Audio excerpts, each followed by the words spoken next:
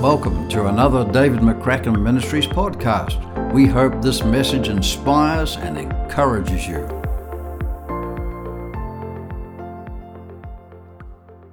Good morning, church. Praise the name of the Lord Jesus Christ. But you doing all right, church? Hallelujah. Thanks for keeping my mic up. My voice is pretty shot, but praise God for that. How did Jesus do it? 5,000 men plus women plus children day after day. How the heck did he do it? Praise the name of the Lord.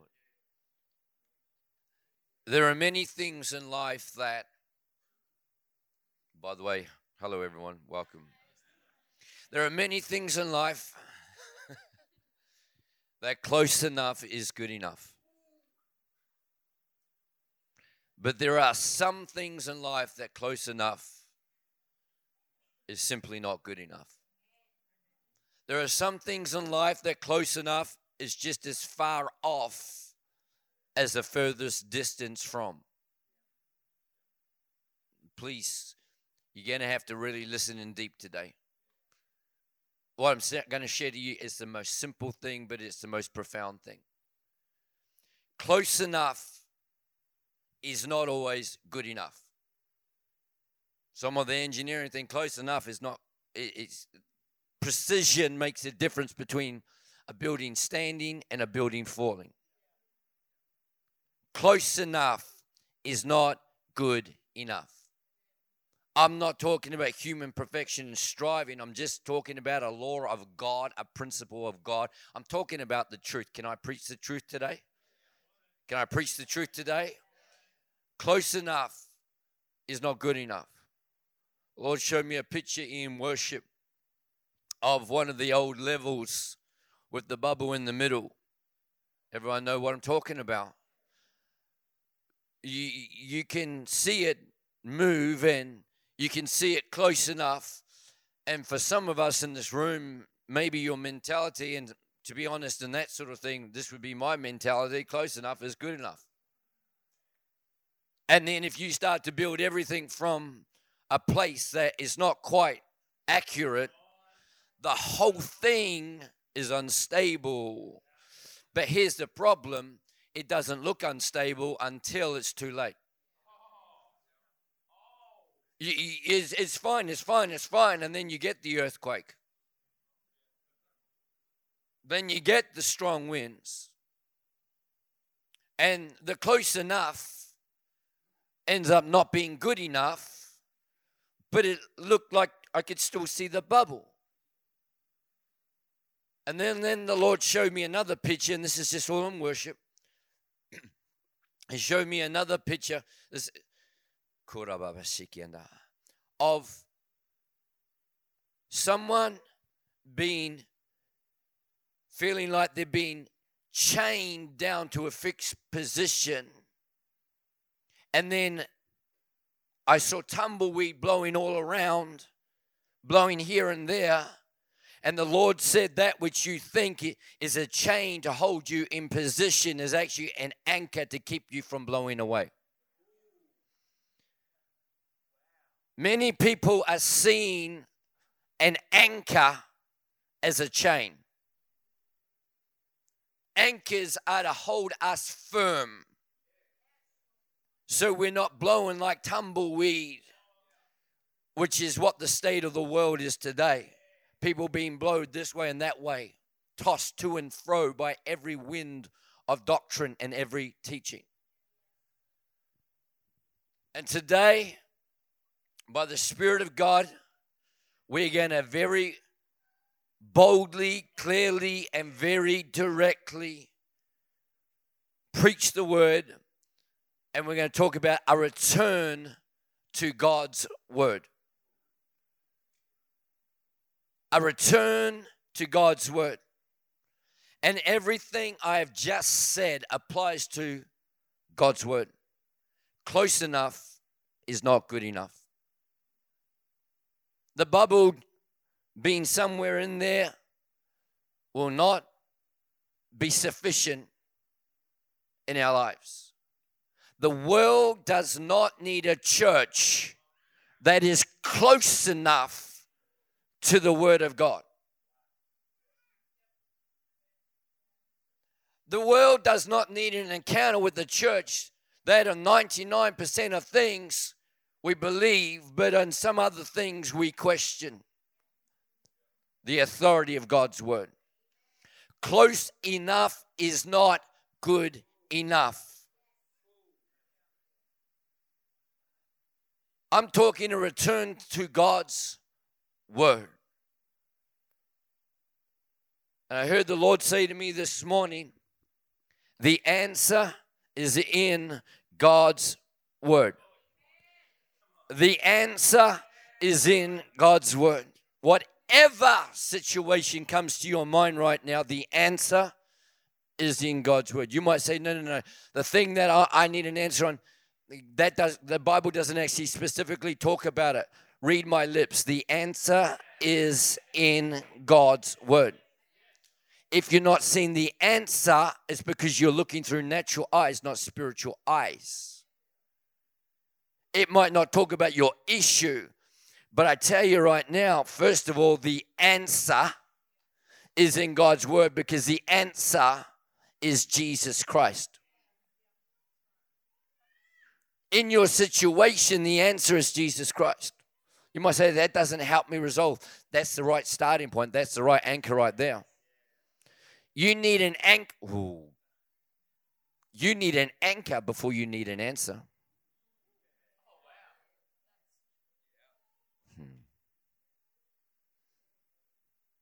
You need an anchor before you need an answer. It's no good if I've been blown off course and I'm miles down the track and then I get my answer. That's no good.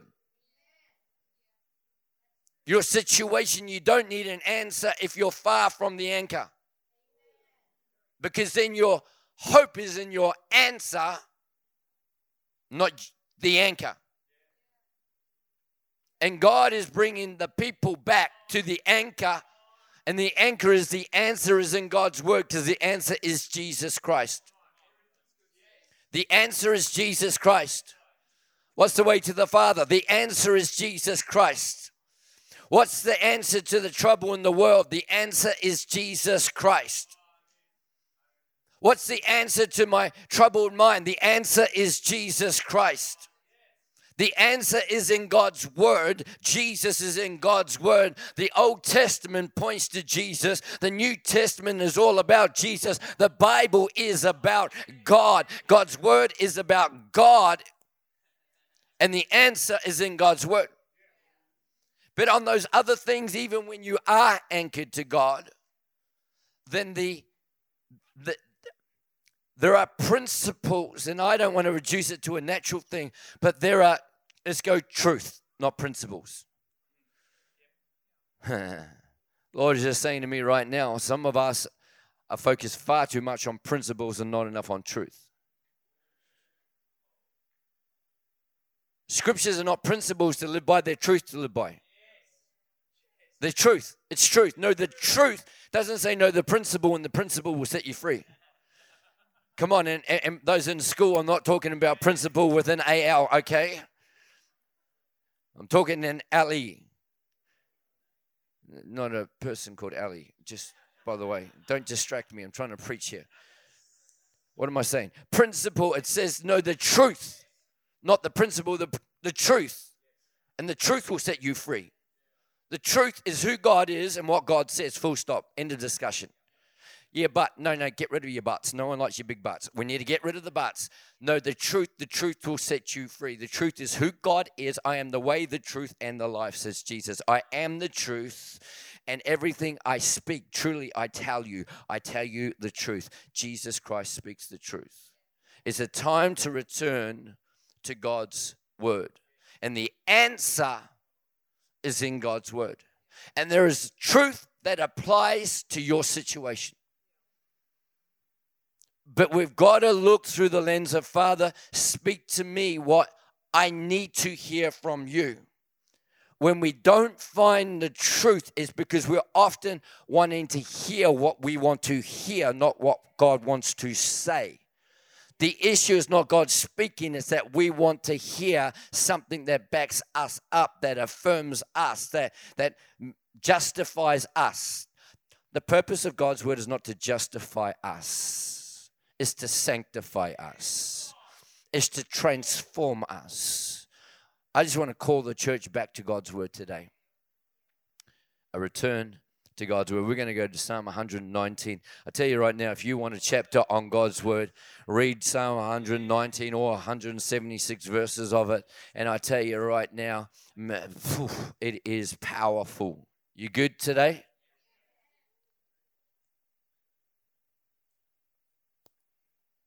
Praise the name of the Lord Jesus Christ.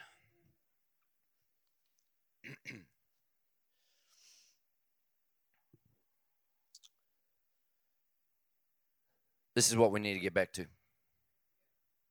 This is what we need to get back to, church. This is what we need to get back to. A return to God's word.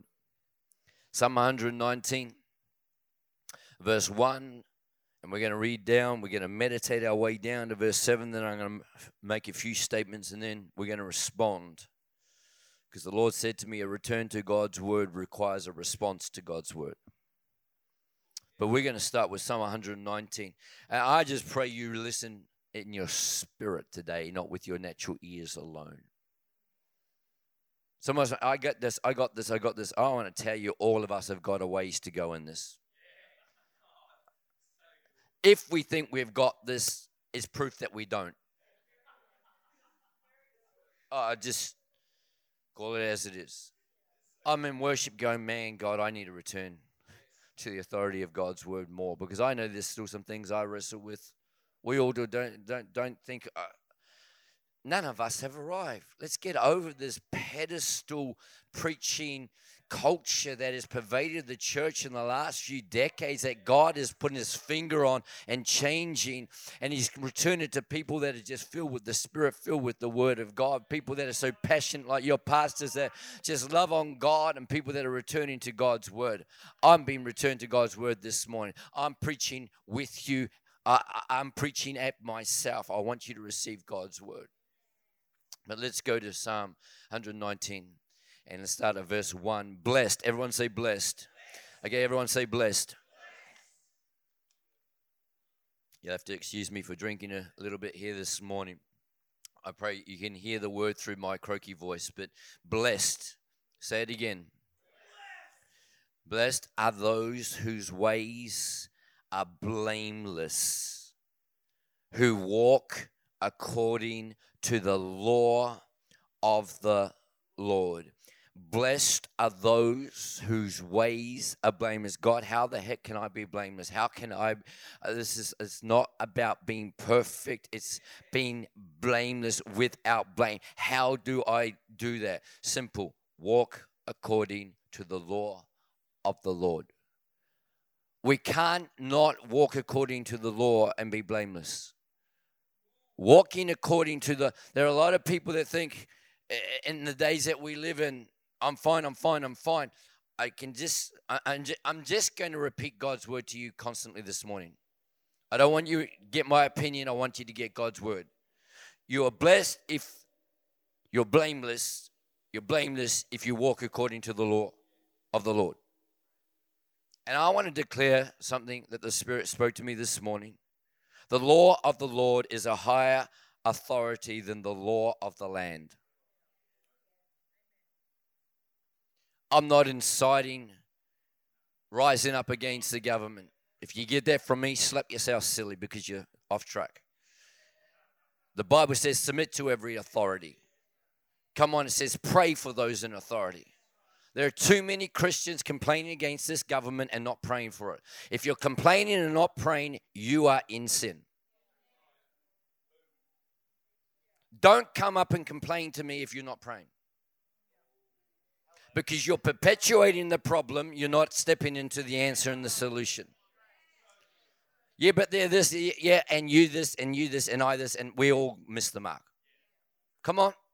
Saul was a terrorist, and Stephen prayed for him, and he had an encounter with God and became the great apostle Paul. And I'm as guilty as you. I've complained about this government. I'm preaching to myself. We've got to stop complaining and start praying. Pray for those who persecute you. Pray for those who do all sorts of evil. Pray for them and do them good. It's time for the church to pray. I'm not inciting rise up against the government. I'm saying pray for the government. Pray for them. But when there is a law that is contrary to God's law, we do not have to submit. God's law is greater than man's law when man's law violates God's law. Is anyone in the house hearing me today? We do not form our convictions by what the legislation says, but what the Word of God says. And it's time for the church to be anchored in God's Word. You can't be anchored in what you don't know, just by the way. Blessed, everyone say blessed. Blessed are those whose ways are blameless, who walk according to the law of the Lord. Verse 2, blessed are those, everyone say blessed. Come on, who wants to be blessed? Come on. Well, blessed are those who keep his statutes and seek him with all their heart. So important. Blessed are those who keep. Not who know, who keep.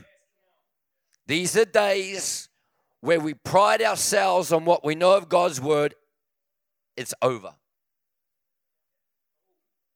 Blessed are those who keep his statutes and seek him with all their heart. We cannot separate God's word from God. Every line of the word of God is put together in a way that there is deeper truth than we see on the surface.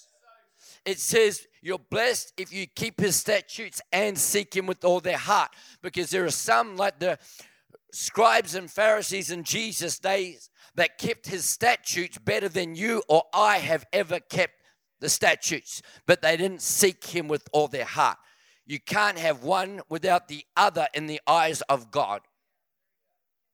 He even addressed it in John 5:39 and 40, where Jesus said to the religious leaders, you study the scriptures diligently because in them you think you find eternal life. That if you obey everything it says, you're good with God. But these are the very scriptures that testify about me, says Jesus. But you refuse to come to me to get eternal life. The purpose of God's word is not just to give us statutes to obey, is to connect us to the God who we are called to seek with all our heart. It's about a relationship with God. But I tell you right now, many are wanting a relationship with God but not wanting to obey the statutes, keep the statutes of God. It doesn't work. It's not legalism, it's freedom. It's truth. But I don't like that. I don't want to be controlled. No.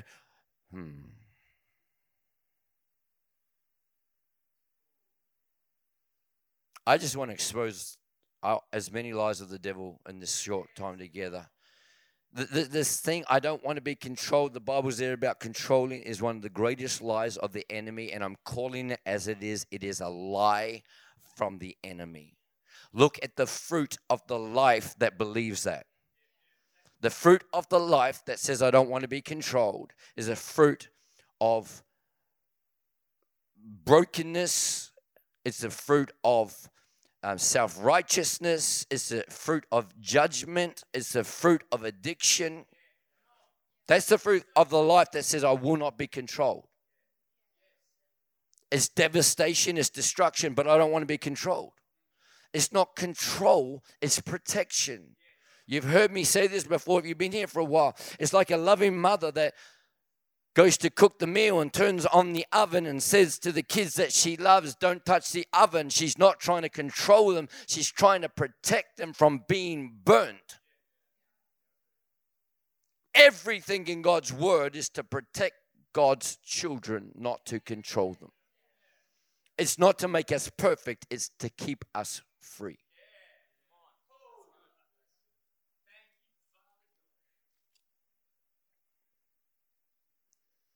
Verse 2, Reading that again. Blessed are those who keep his statutes and seek him with all their heart.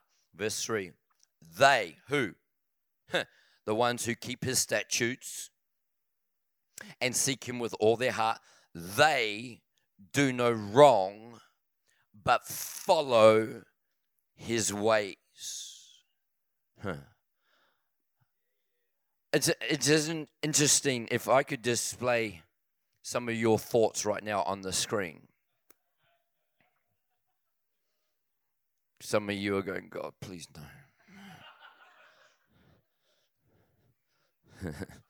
I could have a lot of fun with you right now. I could say I'm a prophet. I know what you're thinking anyway, so they do know it's wrong.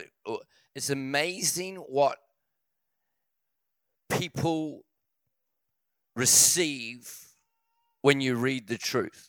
Some of us focus on, so this is all, they do no wrong, but I still do wrong. That means we go to a negative focus and filter rather than, but follow his ways. God, teach me to follow your ways. Why do we not go to that part rather than moan about the other part or say, I'll never get there? Come on, you and I this side of eternity are going to have times where we stumble and fall. But Psalm 37, verse 23 and 24 in the New King James, it says this. What does it say? It says the steps of a good person are ordered by the Lord, and God delights in that person even though they fall. God delights in that person even though they fall, and they will not, he upholds them with his hand. They will not be cast down.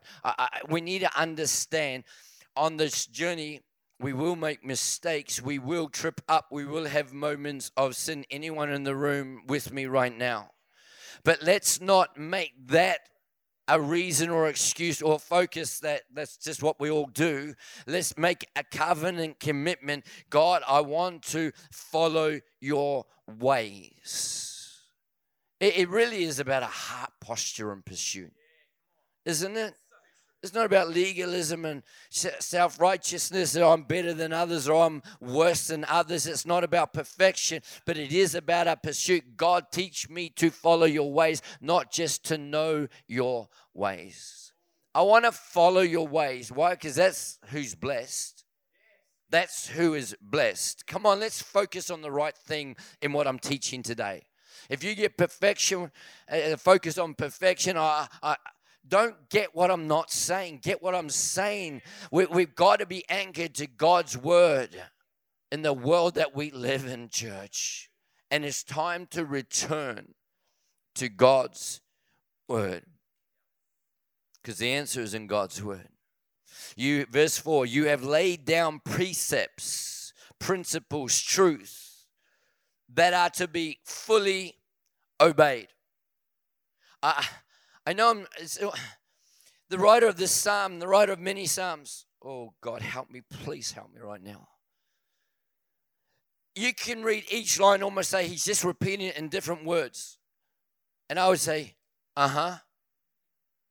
because that's what we need over and over and over and over again. We live in a world that is oh, God, help me say the right thing here. The world is doing a much better job of communicating repetitively that which is against God's word than we are doing for ourselves by washing by the water of the renewal of our minds by God's word, meditating day and night. It's time for us to get better at the word of God being the centrality of our lives and the thing that actually forms our convictions. We've got to start turning some of the trash off and start to saturate ourselves. Can I say by the Spirit of God, not one of us in this room does not have enough time to spend extensive time in God's word. You do not have enough time. That itself is a lie from the pit of hell. This is not legalism. This is freedom. But it's also not just about our freedom, it's about the glory of God. It's about the glory of God. For the earth will be filled with the knowledge of the glory of God. It comes from God's word. And the people of God having a covenant commitment and conviction that God's word is the truth. I will anchor myself to it. I will saturate and I will live according to your law. And I won't just know it, but I will follow it and I will keep it. These are days, says the Lord, to follow and to keep my word, not just to quote it and to fight against a brother with it. It's to follow it.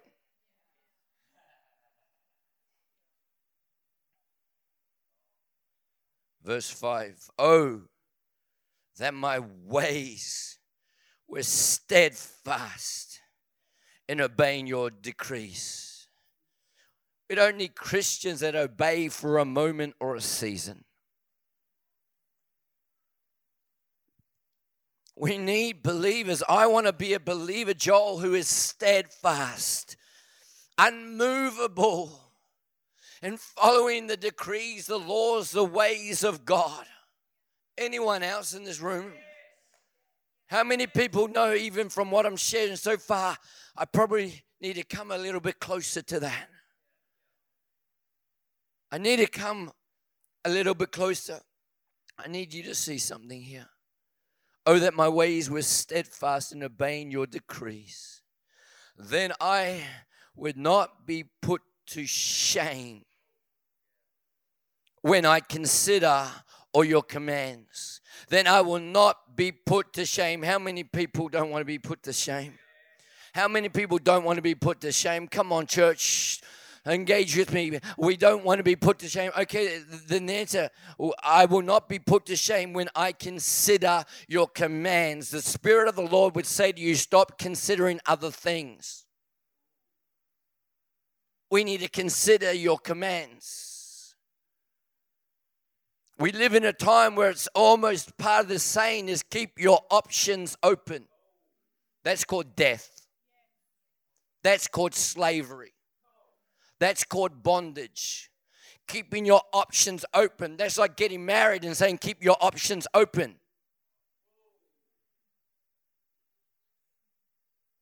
That's not a good way to have a healthy marriage.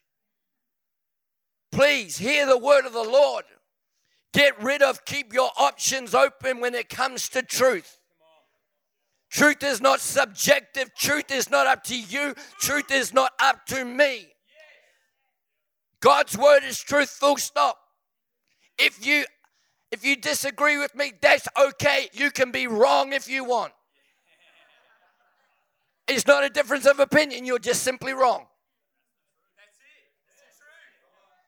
We don't want people talking like that these days because that's a little bit, it's all, come on, come together, kumbaya. No, that's why we're in the state we are around the world, because people are not anchored to God's word. If it's convenient, I'll anchor myself. But the moment God seems to let me down, then maybe there's a different interpretation of what that scripture means.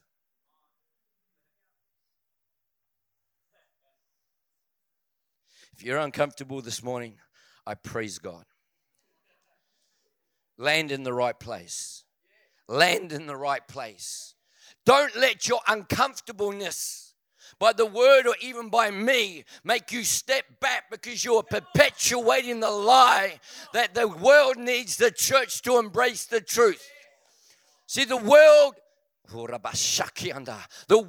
is preaching through a loud voice. We need the church to embrace our truth. No, the world needs the church to embrace God's truth, but they don't know it. And we are letting the world's voice be stronger than God's voice.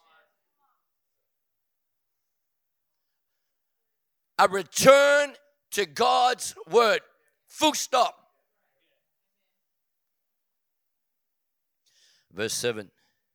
I will praise you with an upright heart as I learn your righteous laws. I will praise you. How many people enjoying the praise and the worship? I love it. But I will praise you with an upright heart as I learn your righteous laws. Don't get hung up on the word law. Jesus himself says, I did not come to abolish the law, but to fulfill it. He is the fulfillment of the law, not the abolishment of the law. The law is not wrong. It is a ruler to bring us back to the God who is freedom. Here's the truth. Many of us in the church, in the body of Christ, and even in this room, are allowing the world to define what we believe even about the words like laws, commands, decrees, precepts. They are religious and legalistic. No, they're truth. They're truth. They're truth. The truth. There is freedom in the truth. Can I say there's freedom in the commandments? Yes. Anyone believe me? I want you to preach with me. There is freedom in the commandments. It's not about commandments anymore, Steve. It's about grace. Tell me which one of the 10 commandments no longer applies. Have no other gods before me. That doesn't apply now. It's all under Jesus.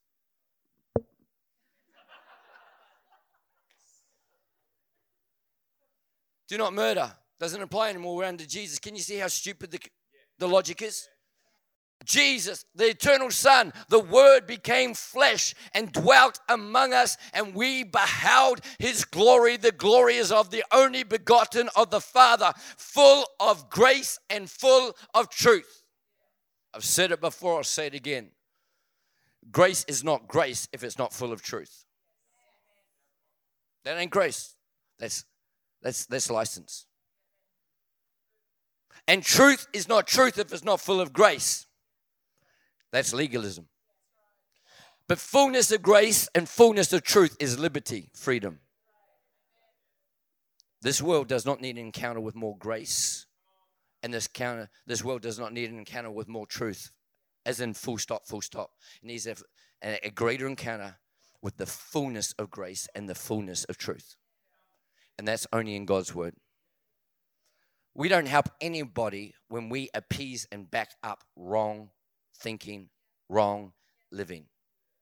It is not loving to come into agreement with a man who thinks they are a woman, and that is not called loving if you embrace it. It's called perpetuating a lie and just destroying someone's life. We are not loving by coming into agreement with a lie that is destroying. It's wrong. In the beginning, God created the male and female, and he hasn't changed his pattern. You have a gorgeous little son. That's what you have. Blind Freddie knows it's a son. It's not enlightenment to say, no, you can't call it son. They can choose their own thing later. That's not enlightenment. It's stupidity. The world's gone crazy. You can't even call it facts. Well, I'm not calling it facts. I'm calling it truth. God created them. God created them. God created marriage between a man and a woman. That's God's design. That's God's pattern. And it hasn't changed. Know the truth. The truth will set you free. Look at the rise of all the corruption and rubbish and destitution that comes with embracing the lie. Know the truth. The truth will set you free. Jesus said to the woman caught in adultery, when they wanted to stone her, because that's what the law said to do, he came and says, I don't condemn you. What's that? That's mercy. But go and sin no more. What's that? That's truth. This is sin. We live in a time where they say, extend mercy, but don't say it's wrong. That's not Bible. I'm sorry. You won't get it out of my mouth. I don't condemn you. Go and sin no more. I don't condemn you. Go and sin no more. Why?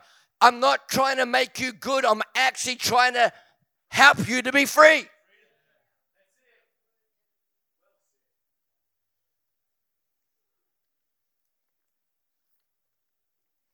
It's very quiet in church this morning.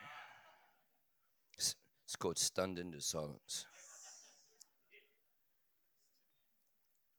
All right. You with me?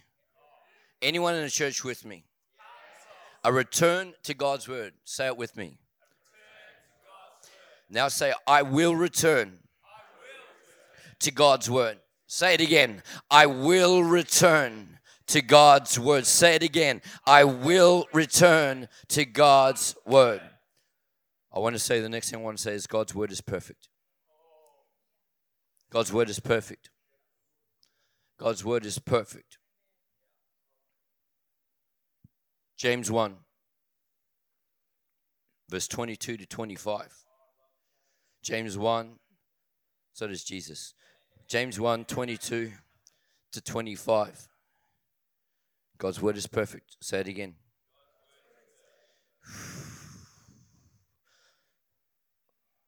We've got to stop debating what God has decreed. Some people are priding themselves on their power to debate God's word. That's not something to be proud of. It's something to be ashamed of. We don't need to debate it like it's right or wrong. We need to embrace it. The problem at the moment is people debating what they should embrace.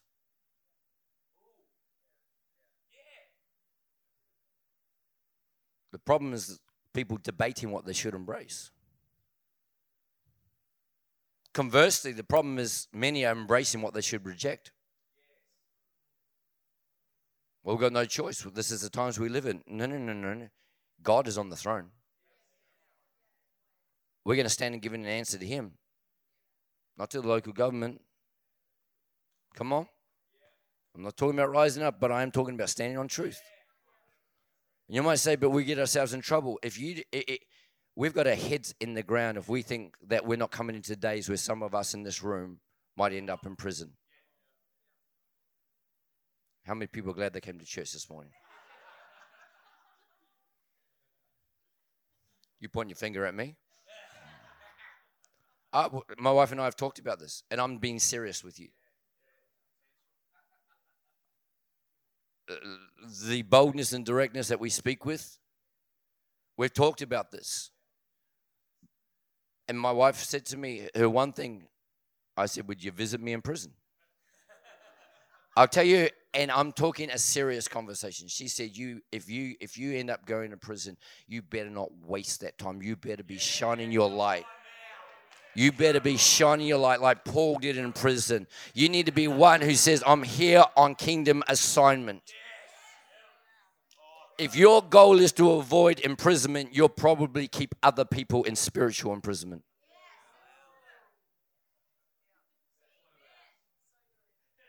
If our goal is keeping away from trouble, we're perpetuating other people's trouble.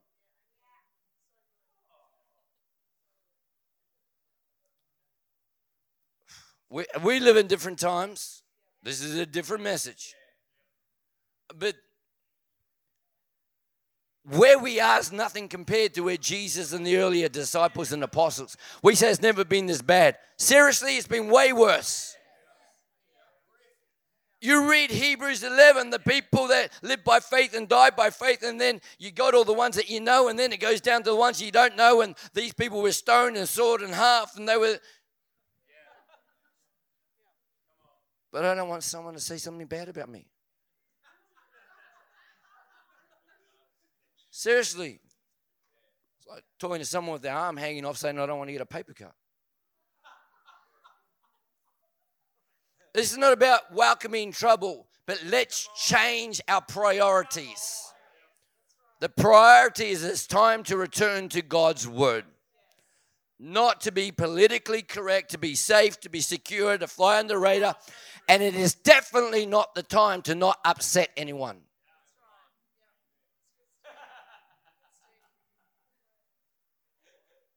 God's word is perfect.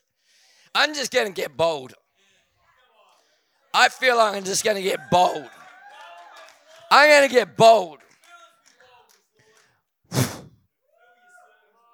The response to Jesus' Sermon on the Mount was not, man, we love that. That was such good teaching. Man, how charismatic is it? The only comment was, man, he is not like our religious leaders. He speaks with such authority and such boldness. Where are the Christians that will speak with boldness and authority, not just in here, but out there? But you better speak the truth in love. And in love is not in weakness, it's in truth.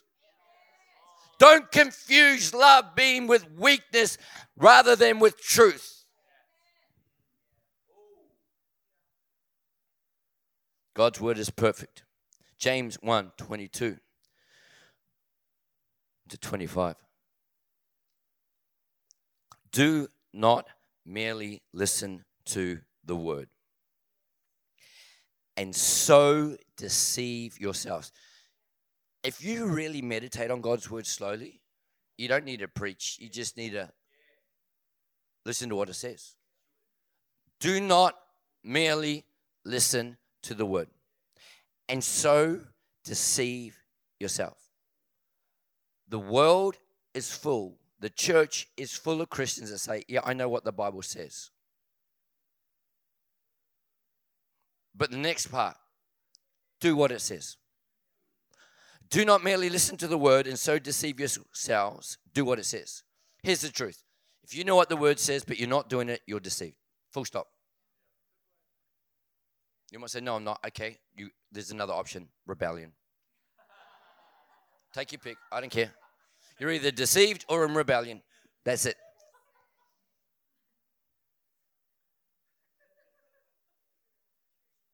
You got an enemy, pray for them. I'm not doing that. Then you're in rebellion or deception. Forgive those. No, I can't do that. Rebellion, deception. I'm speaking to me.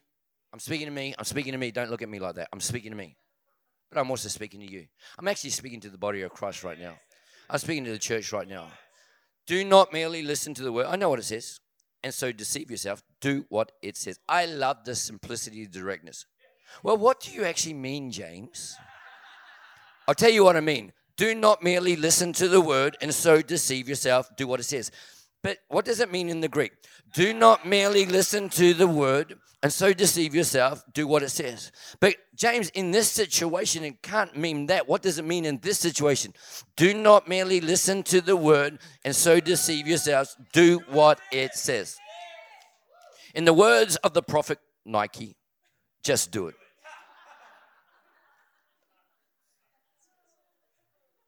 Verse 23, anyone who listens to the word but does not do what it says is like someone who looks at his face in a mirror and after looking at himself goes away and immediately forgets what he looks like.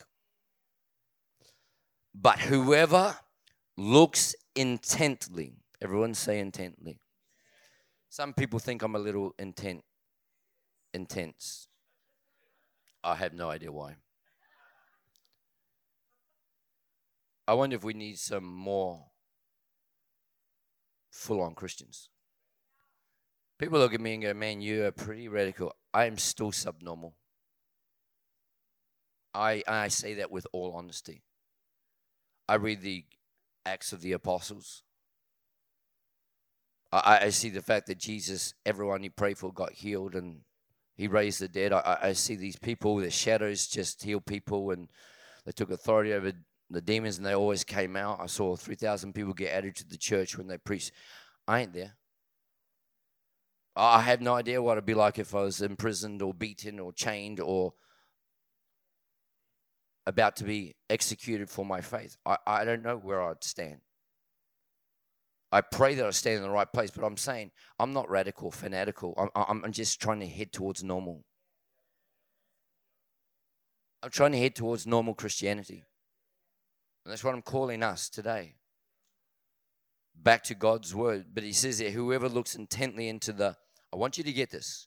Whoever looks intently into the perfect law, that gives freedom. I just want you to get some revelation right now. Whoever looks intently into the perfect law, that gives freedom. Come on, I pray that there's a bit of a wave of revelation.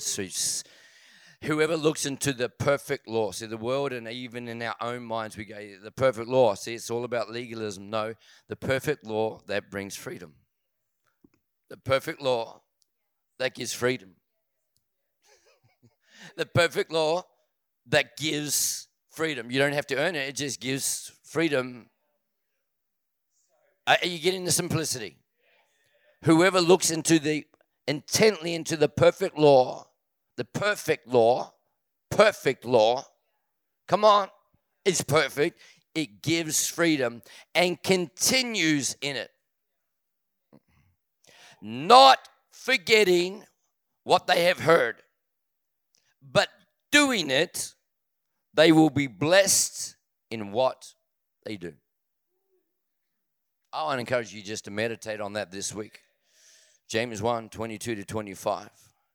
Psalm 119, verse 105 says, your word is a lamp for my feet and a light on my path. I'm talking about God's word is perfect.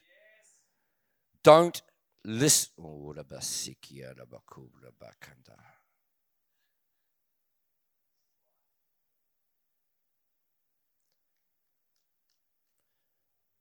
Some of us, too many in the body of Christ, who love the apologetic side of things and the other things where you've got people who we celebrate because they're almost like they're almost on the fringe thinkers and they go deep and they come from different angles.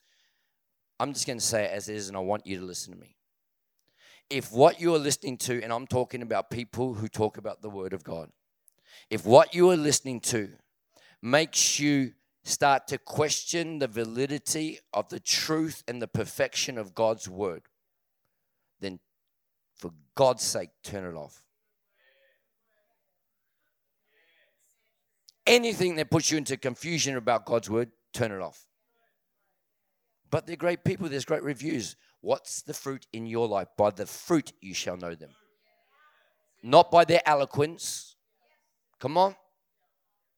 There are too many people. I'm hearing more and more people talk about this person, that person, and then it goes into, well, it doesn't really mean this and that, and we need to understand the context more, and that's that they're talking people out of why the word is really not perfect, that it's flawed, and we got to be better at understanding it. No, we got to be better at embracing it, living it, and standing on it. If it's putting you into confusion, the Bible says God is not the author of confusion. But I love the way they talk. Look at the fruit, because here's the deal. If the fruit of that is causing you to be in confusion, then all those that God has appointed you to walk with, it is flowing confusion from you into them. If you don't do it for yourself, do it for those that you're setting up into confusion with your vain arguments. I'm done with believers debating God's word. Arguing. Come on. It's time to return to God's word.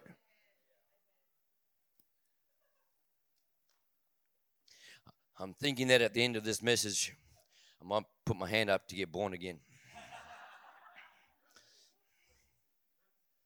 God's word is precious. Is perfect. Everyone say God's word is perfect. The next thing, God's word is priceless. Say it with me. God's word is priceless. Say it again. Psalm 119. Come on. Here's your homework, people. Don't give me homework. You do your homework, for goodness sake. This week, every one of you, I charge you to spend some time. I just felt the Holy Ghost say, spend an hour. I can't do that. Yes, you can. You can watch a movie for hours and it's probably trash. Why are you standing in front of me when you say that? Why are you feeling guilty?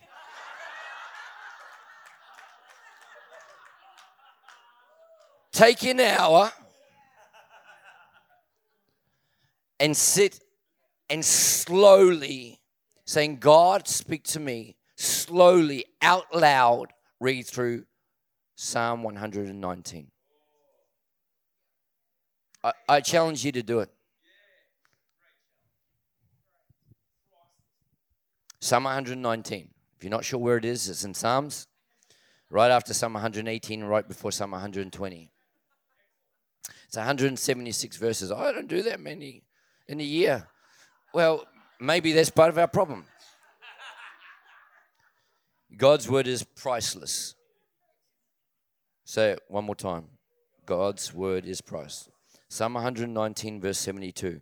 The law from your mouth. The law from your mouth. Whose mouth? God's mouth.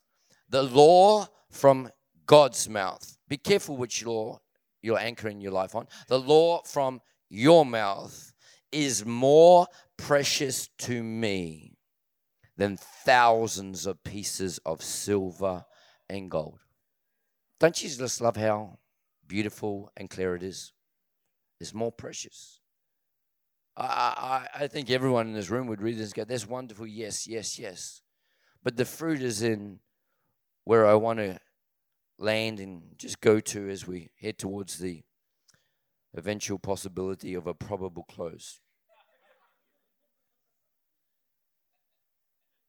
A return to God's word requires a response to God's word. So here I have two questions.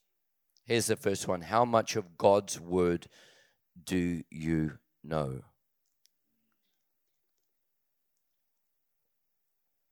Don't kick back and say, now he's getting legalistic. I'm setting you up for freedom. If you get condemnation, and I'm just going to say it clearly, it's not from me. It's not from me. It's from a devil who says, okay, they're hearing the truth so clearly today, there's like nowhere to hide. So maybe if I can make them think this is legalistic, they'll step back from it. If you think it's legalistic and you step back, you're just brought into the lie of the devil. If you're thinking, well, I'm not sure I'm that sort of radical, fanatical, that's not really me. I'm a Christian, but that's not really me. You're believing a lie from the devil. I want to come and say to you and I today that a return to God's word requires, even demands, a response to God's word. The first question, how much of God's word do you know? I think one of the greatest tragedies of modern Christianity is anemic, spiritually anemic Christians who don't know God's word. I've said it before, probably here, but nowhere in the Bible does it say read the Bible. It does say meditate on God's word. And it does say memorize God's word. No, it doesn't, Steve. Psalm 119, verse 11, I have hidden your word in my heart so that I might not sin against you. The time when you need God's word is normally an inconvenient time for you to look at God's word. Therefore, it's too late. When the devil comes against me, I'll go to God's word. You think he comes at a convenient time when you're sitting back and you've got hours to spare and you can go and you can do your concordance thing and Google thing and all that nonsense. No, come on, listen. When you need it, it's too late to get it. I got to hide it in my heart, then I won't sin against you. Jesus himself was in the temple at the age of 12, memorizing the Torah, hiding it in his heart. We fast forward to the age of 30. He's in the wilderness and the devil's coming against him with temptation, and he resisted it by saying, I know it is written. Why? Because I hid it in my heart. And then the Holy Spirit brought back to his memory what he stored up in his heart. I never forget the day the Lord said to me, Steve, I will only bring back to your memory what you store up in your heart. Don't ask me in that moment, what does it say? No. Hide it in your heart so that you will not sin against him. We need to understand not only the words on the page of what the word says, but the heart and the intention of God behind the words. It's not about reciting words. It's about knowing the word and knowing the heart of the word. Because the devil himself, in his temptation against Jesus, quoted the scripture to Jesus. Proves the point that knowing what the word says doesn't make you like God. It could actually make you just like the devil.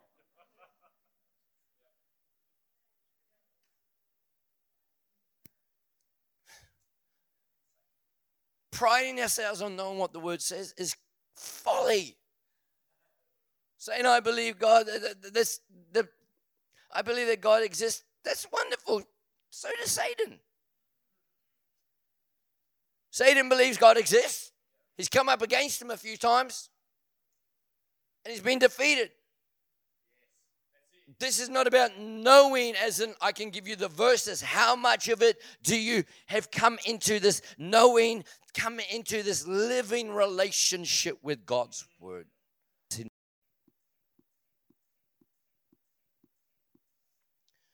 After how much of God's word do you know is this: how much of God's word do you obey?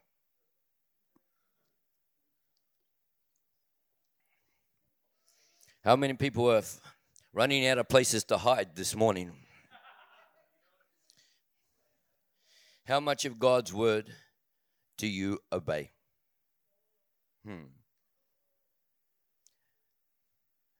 It's interesting. The question he told me to ask was not how much of God's word do you debate, it's how much of God's word do you obey. Psalm 119, there's a beautiful chapter. You'll get this week when you meditate for an hour on it, so don't worry, you'll come back to it. Psalm 119, verse 106. Interesting, it's just after 105, which is, your word is a lamp to my feet and a light to my path, is I have taken an oath and confirmed it, that I will follow your righteous laws. It's time to make a covenant.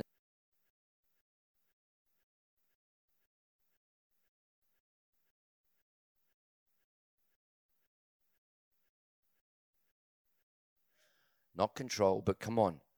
If two walk together and one falls down, if they walk by themselves, it's terrible. If someone falls down, you help them up. You don't throw stones, you help them up, you keep on walking. Come on. Two are better than one. One can put 1,000, two can put 10,000. The body fitly joined together. We went there last night. This is time to, let's have each other accountable. What would happen if when we're catching up with people, the first thing we ask is not, how you doing, how you feeling, how's the family, how's the weather? But, hey, what's God saying to you at the moment in the Word? I speak into a lot of people's lives, and one of my questions is, what's God saying to you? I don't want to just tell them what God's saying to me. I want, come on, what's God saying to you? If we're in the Word and we're in relationship with God, God should be speaking. And do you know what happens? When you start to share what God's saying to you and what God's showing you, do you know what happens in them?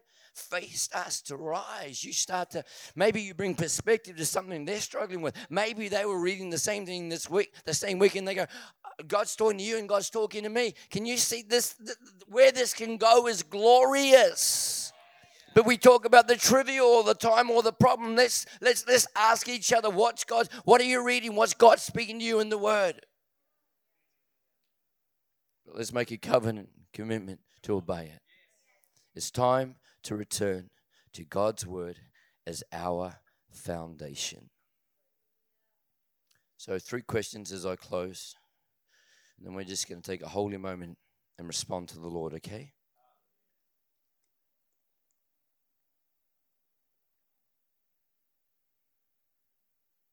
Three questions. Number one, what does your time in God's Word look like? What does your time in God's Word look like? Again, I'm just being really transparent, Brett. I was, even as I was meditating on this during the worship and enjoying the Lord's presence, but God was just speaking to me further for what I'm bringing to you right now. I just felt the love of God just draw me, say, because I go through challenges like you go through challenges. We're going through ones at the moment. What do we do with this? Big decisions and major family challenges.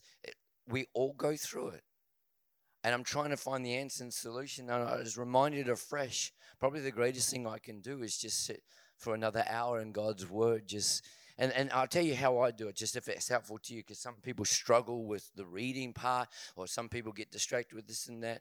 This is just where I'm at the moment. This is not to prescribe to you. It's just to tell you what works for me. Is that cool? If it helps at all. I use my iPad, and that's largely because of my eye problem and things like that.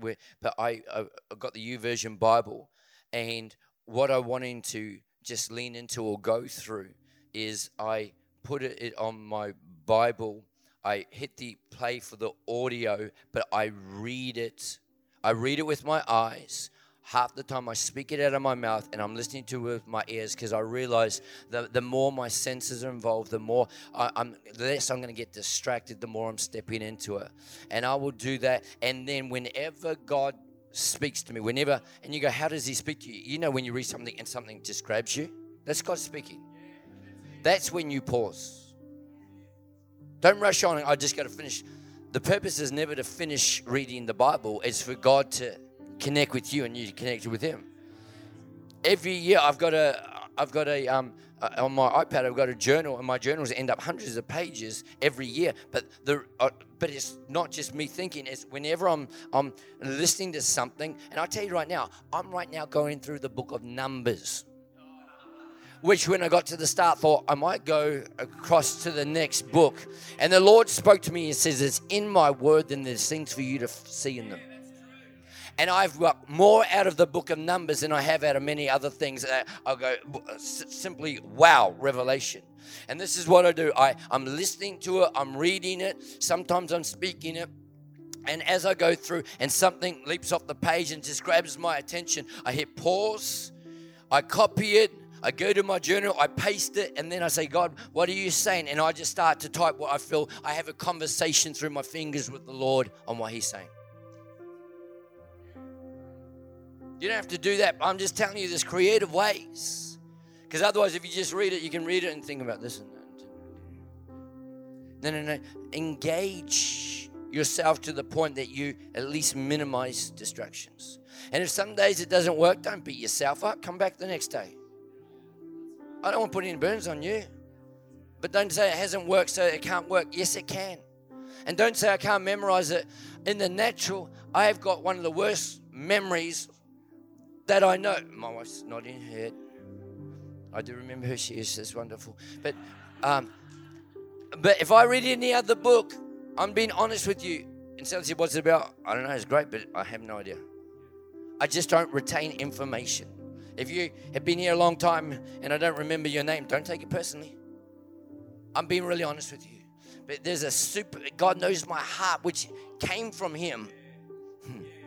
Anything I've got towards God came from Him, just pulling me towards Him. But He knows my heart to be a man of the word, a man of the truth. He knows my heart to not be swayed this way or that. He knows my heart. So from a child, I started to memorize scripture every week. And by the grace of God, I have so much of it memorized. But it's a supernatural thing that has come in response to me saying, God, I want to know. So maybe we need to get hungry and say, God, help me to memorize it, not just to read it and forget it. Ask Him. If you ask anything in His name, He'll do it. And if you're asking Him to help you remember what His word says, do you think He wants to answer that type of prayer? Sometimes we don't want Him to answer all the other prayers, but maybe this is the prayer that He really wants to answer. How does your time in God's word look? Number 2, what does your obedience to God's word look like? In other words, is it conditional? If he asks me to do this, I'll do it. But if he touches on that, I'm not so sure. Unconditional obedience really is just disobedience. Come on. It's all or nothing. And we're not going to be perfect. But here's the deal. One of the things we're instructed to do is if we miss the mark, we repent, God restores us, and we keep on going. So that itself is obedience. Did you hear what I just said? If you miss the mark and you repent, you're obeying. If you disobey and you repent, you're obeying. And your act of obedience, turning back to God, is much bigger than any of the act of sin when you turn your back on Him. They're not equal. Am I speaking life to anyone right now? But I've done this. Okay, then repent. That's the greatest act of obedience. Turn back towards God and allow. But repentance is not turning back. Repentance literally means a change of the way you're thinking. How does that happen? By the washing of the water by the word. Remember the time when Bill Johnson said, the blood forgives, but the word washes. If you're struggling to have your mind renewed, it's probably not that you have to keep on repenting. It's probably that you need to do some washing. An hour in the Word, just with it on audio and reading it, and then it'll wash over you. You might say, but I don't remember it all. That's like saying, I don't know which drops of water in the shower cleans me.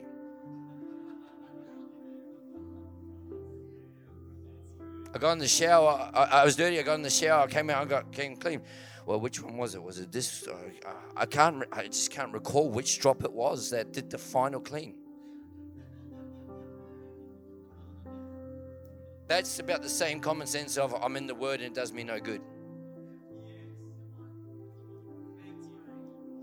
If it's not doing you any good, maybe you need to persist a little longer and let the waves wash over you a bit more. How is your time? What does your time in God's word look like? What does your obedience to God's word look like? And finally, what does your heart towards God's word look like?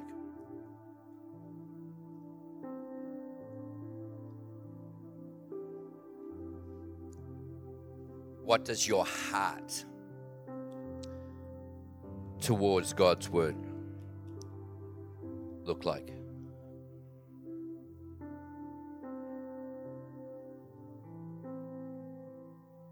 When you finish writing, I wonder if you just close your eyes just for a moment. A return to God's word requires a response to God's word. What does your heart? I just feel the Holy Ghost talking to me now, so please, I pray you close your eyes, avoid distractions right now. What does your heart towards God's word look like? What does your heart? What is your view of God's word? Number one, is it that it's God's word, or is it that it's an option, a suggestion? That parts of it are right, parts of it are not. What is your heart towards God's word? You'll never get the fullness of Father's intention out of God's word unless you land in the place that God's word is perfect and God's word is priceless. Maybe that's the return that you need today. Maybe it's not a return, maybe it's the first time. If that's you, I'm calling you to return. But what is your heart towards God's word? Is it to debate with others and to win arguments? Because if so, the heart's wrong. You need a return. Interesting, when I read the scripture in Psalm 119 verse 11, David writes, I have hidden your word in my heart so that I won't sin against you. He does not say, I've hidden your word in my heart so that I can debate this and debate that and argue this and win that. No, it's so that I may not sin against you. How's your heart towards God's word? Have you Have you continually made excuses and reasons of why you don't spend time in God's Word? And time, we often say to people, hey, if you're struggling, just start with 5 minutes and 10 minutes. I'm not going to dishonor you and say that because I just don't see it as scriptural. I'm calling you to plenty of time, lots of time, excessive time in God's Word. And I say, I don't have time for that. Well, if it means watching one less show, if you can watch Netflix for 1 to 2 hours or 3 hours, 4, 5, 6, 7 nights a week, then please, please, please don't kid yourself that you don't have time for the Word. It's not about time, it's about priorities. This is not legalism, this is truth. Again, if you're fighting with that, silence that voice right now. Silence that voice right now. There is literally life that flows from God's Word. There is life that flows from God's Word. I mean life that flows from God's Word. So right now, every eye closed in this place.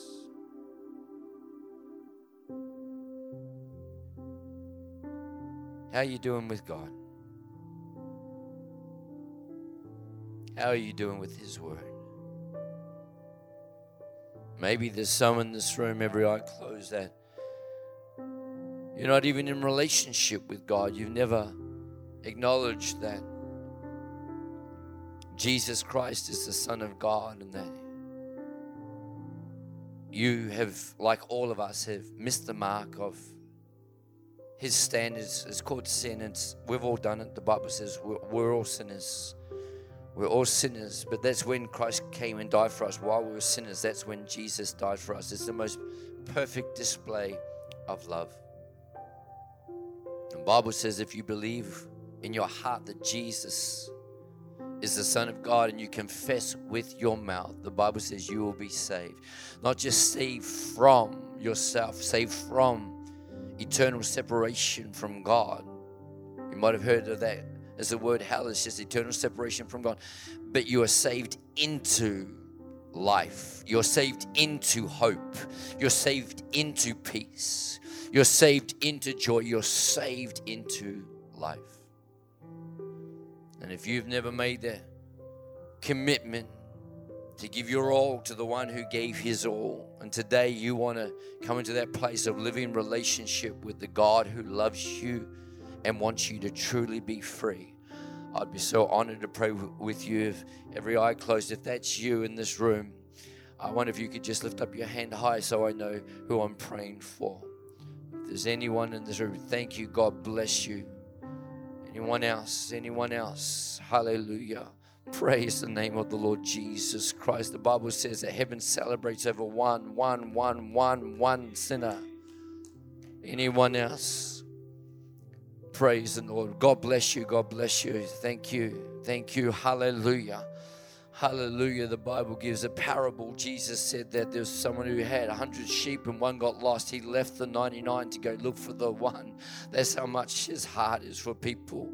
But there's a devil that wants to destroy everyone, but there's a God who wants to save and love everyone. And it's your love. God bless you. You can put your hand down, sister. Thank you so much. Hallelujah. Praise the Lord. The Bible says if you believe in your heart and confess. Why? Because there's literally power in your tongue. There's literally power in your words. It's time to talk to ourselves in a way that honors God and releases life. So I'm going to ask those that put up their hand to pray, but I'm going to ask everybody to pray this with me. And please pray it out loud. Let's pray this together. Heavenly Father, thank you that you are love and that you loved us so much that you sent your son Jesus to live for us and to die for us to take the punishment for my sins. I acknowledge that I have sinned, and I ask you to forgive me and to cleanse me and to make me new. I ask you to come and live in my heart, to lead me into the truth. I want to be free in Jesus' name. Father, I release your blessing over these precious people that have put up their hand and responded. And I release your life to them, your grace to them. I declare over your lives right now a new day in the name of the Lord Jesus Christ. The old is gone, the new has come. You are now the daughter, you're now the son of your heavenly Father in heaven. You are now part of the family of God, which is not a family of perfect people, but it's a family who follow a perfect God and walk together towards Him. I release blessing upon you. Now, for every other person in this room, what response does Father want you to make towards His word? Take 30 seconds right now and respond in your heart. Make a commitment to God. Don't make it vague, make it specific. It might be this week I will sit with Psalm 119 for an hour and just meditate on it. Maybe it's I'm actually going to start to spend half an hour in God's word. Maybe, I don't know what it is for you. But Father, I pray you'll speak to every person. And in your heart, make a covenant. Maybe for some of you, it's right now, I actually just need to realign to embracing God's word and stop debating it. Take a moment, seal it with the Lord right now.